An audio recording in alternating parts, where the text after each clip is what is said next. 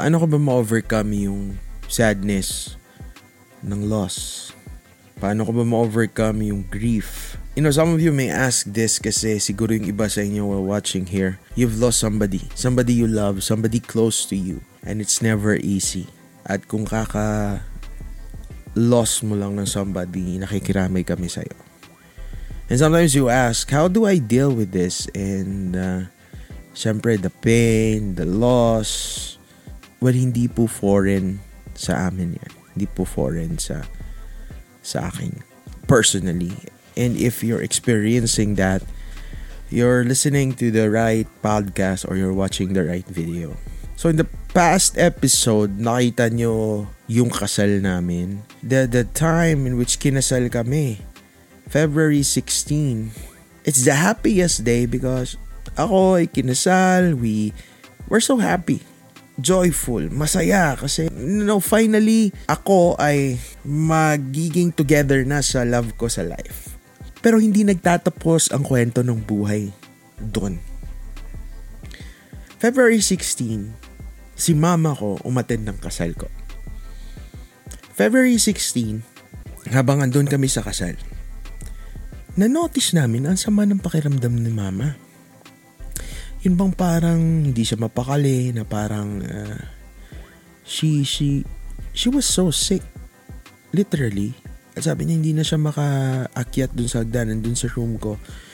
And matamlay siya. But of course, I know she's happy. All the while we were thinking that si mama siguro parang sad lang siya kasi yung firstborn niya ikakasal na, parang separation anxiety, ganon. And that was it. So natapos ang kasal, we had great wedding. And then sabi ni mama, I have to go home and kasi I have to sleep kasi masama ang pakiramdam ko. Sabi ko, magpagaling ka. So we had the night of the wedding, kinaumagahan, we just had breakfast. I had breakfast with Rafa sa hotel namin. And then we went home. Pagdating namin sa bahay, si mama was andun, nasa bed, and she was so sick. In fact, na sabi ko, ma, I think we need to go to the hospital kasi kailangan natin mapacheck up. I was so confident because we had money that time because maraming gifts sa kasal. And we said, ma, I'll take you to the hospital and then check up natin kung ano. So I was just thinking it was just stomachache or anything. Nang dumating kami sa hospital, nakita sa emergency room, nakita ng nurse, attending physician, at sabi niya, something's wrong with your mother. To cut the long story short, we found out that my mom is so sick and that she has liver cirrhosis. Fast forward, my mom, months after my wedding, went to be with the Lord. And it was a very painful, mixed emotion na time for me. Hanggang ngayon, I can still feel the pain that I felt that time. Imagine, kakakasal mo lang, na hospital si mama mo, and after ilang months, your mom passed away. And I was so masakit talaga. This is a part of my life in which you call na roller coaster ngayong buhay. Kasi the first time I was so happy kasi kinasal ako, and this time I'm so sad kasi my mom passed away. I'm a mama's boy. I was the firstborn. It was so painful that I cried so hard. And in fact, I have this video na na-record ko yung sarili ko na nagsasabi or doing something. After nag-record ako. And then I had a photo of me holding my mama before she was taken out of the bed. Papunta dun sa morgue. It was a time of great loss for me and my family, which changed our lives. We grew up with mama being the one na tumataguyod sa amin, providing for our needs. She was one of the reasons why I served the Lord kasi she pushed us at times and she reminded us of our purpose at siya yung nag-pave ng way. So how did I overcome grief? Bago ko simulan, God's grace is made perfect in our times of sadness.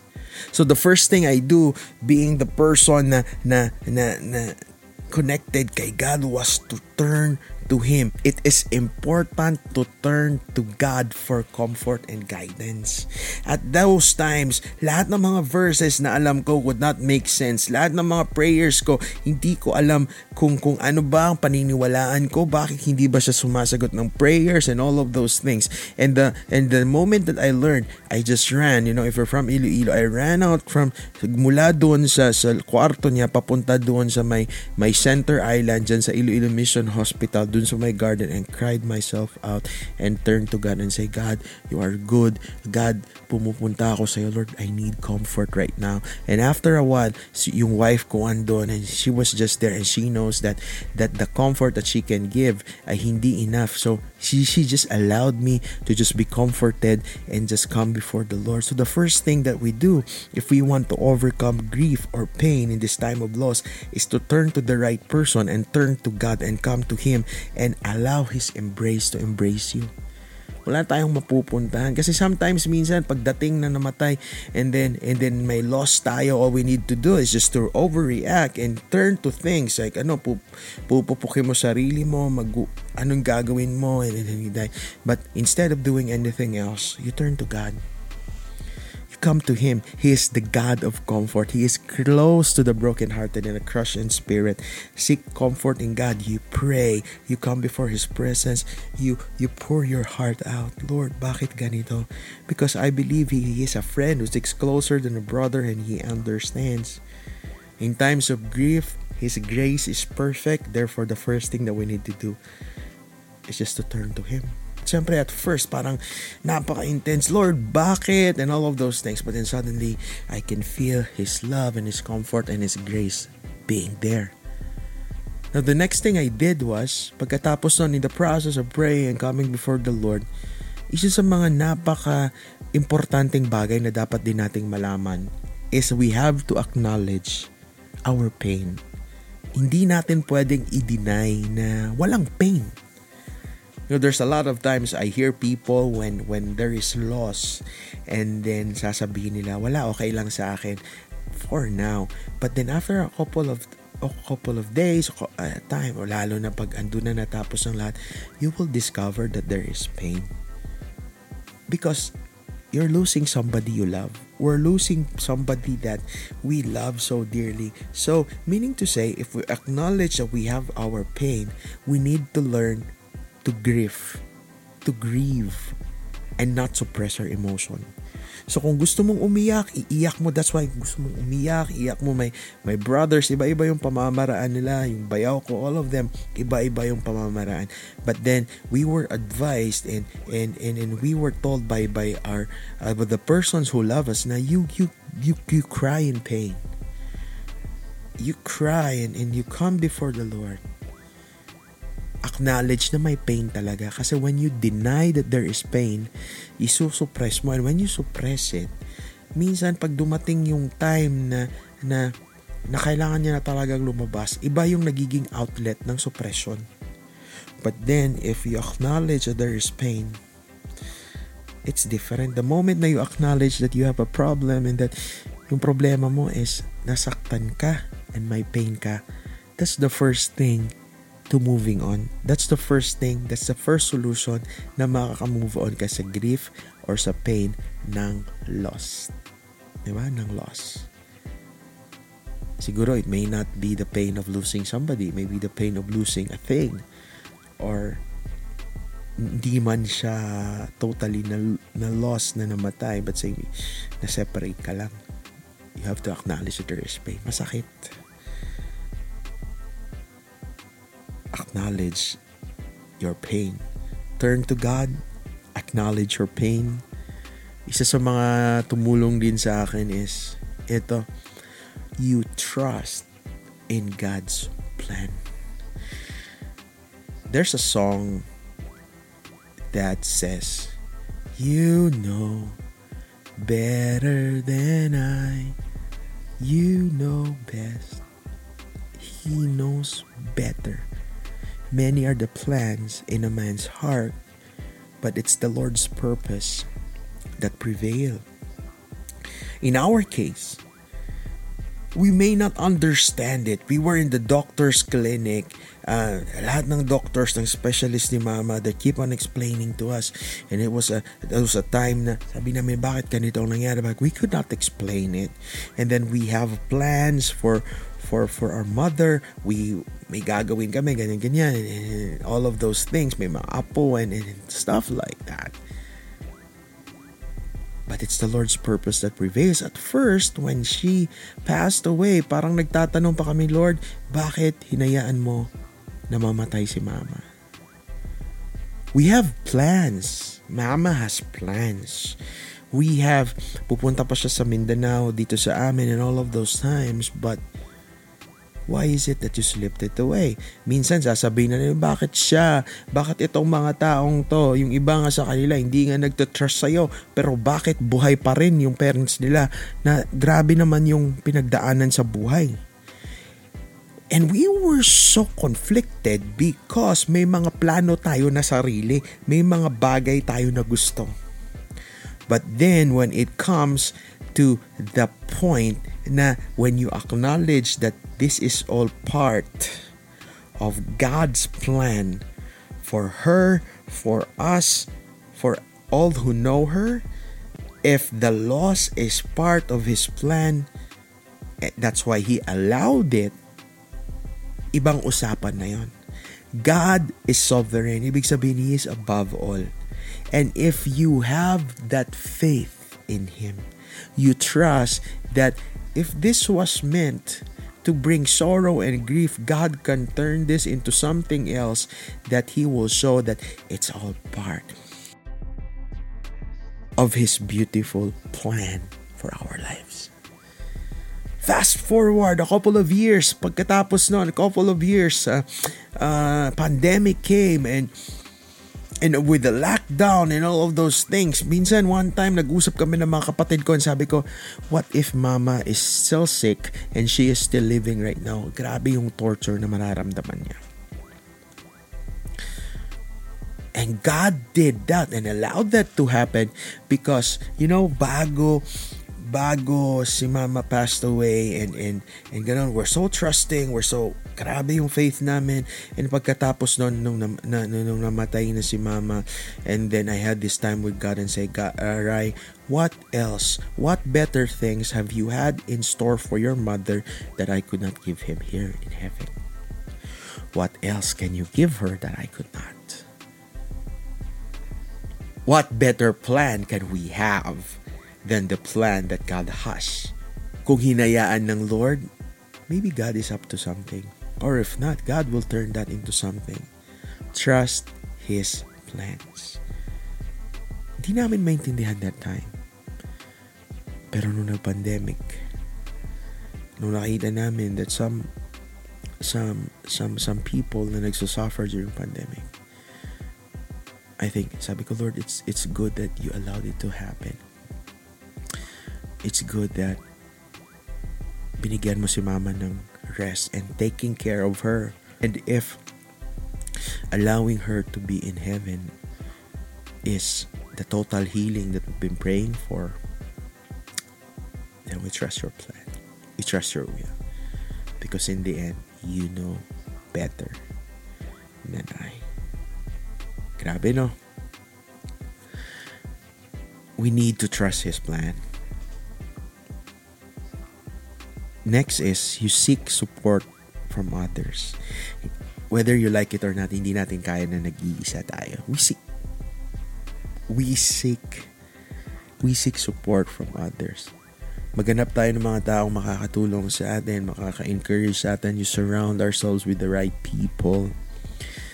And hingi tayo ng suporta. One of the very mga taong sumuporta talaga sa amin that time was, of course, my wife, family nila, mga in-laws namin, our pastors, our people that oversee us, and all of them, naramdaman talaga namin yung suporta.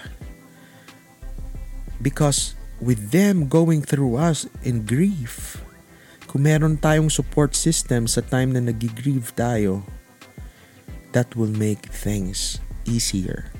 And that will allow us to feel yung comfort ng Panginoon. At unti-unti tayong makaka-move on, unti-unti tayong makaka-overcome ng grief kasi may mga tao surrounding us, helping us, guiding us all along the way. The people that are around you in those times that you need them the most, in these times of loss, are very vital, that will influence you kung how you will respond to this. And we're thanking God that sa time na wala si Mama, people are there. You may be in loss right now, in grief right now. Look for people that will support you. Kung wala, message mo ko. Message mo. I will find for persons na malapit sa inyo. If malapit ka lang, we can talk, have a coffee, and then I'll just hear, listening, and support you all the way. We need others. Next is, and this is very vital, para hindi ka talaga masobrahan ng grief. You remember your loved one. You remember the happy times that you're together. Remember those times, those things that you do together. Remember yung mga bilin niya. Remember yung guidance niya. Remember lahat. It's important to honor his or her memory. That's why minsan yung ibang outlet natin, when we are in grief, we find things na i-honor siya. We speak good, we speak nice. Naghanap tayo ng paraan. We count the memories. Kaming mga magkakapatid, it's not just that our mother passed away, na grabe yung impact sa amin, but when our father passed away, lahat ng memories na naiwan niya, yung shades niya, pinag-usapan namin, ano ba to?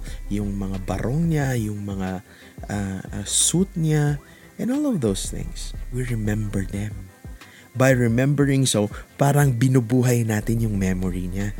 Na parang when you remember and when you talk about and when you recognize na ito yung mga ginawa niya, parang nabubuhay siya ulit. And with that, the feeling of loss, we may not see that person physically, but while remembering him, nararamdaman natin na parang buhay siya in our midst. And that's what we do. Grief is mahirap i-explain. Mahirap lagyan ng 1, 2, 3, 4.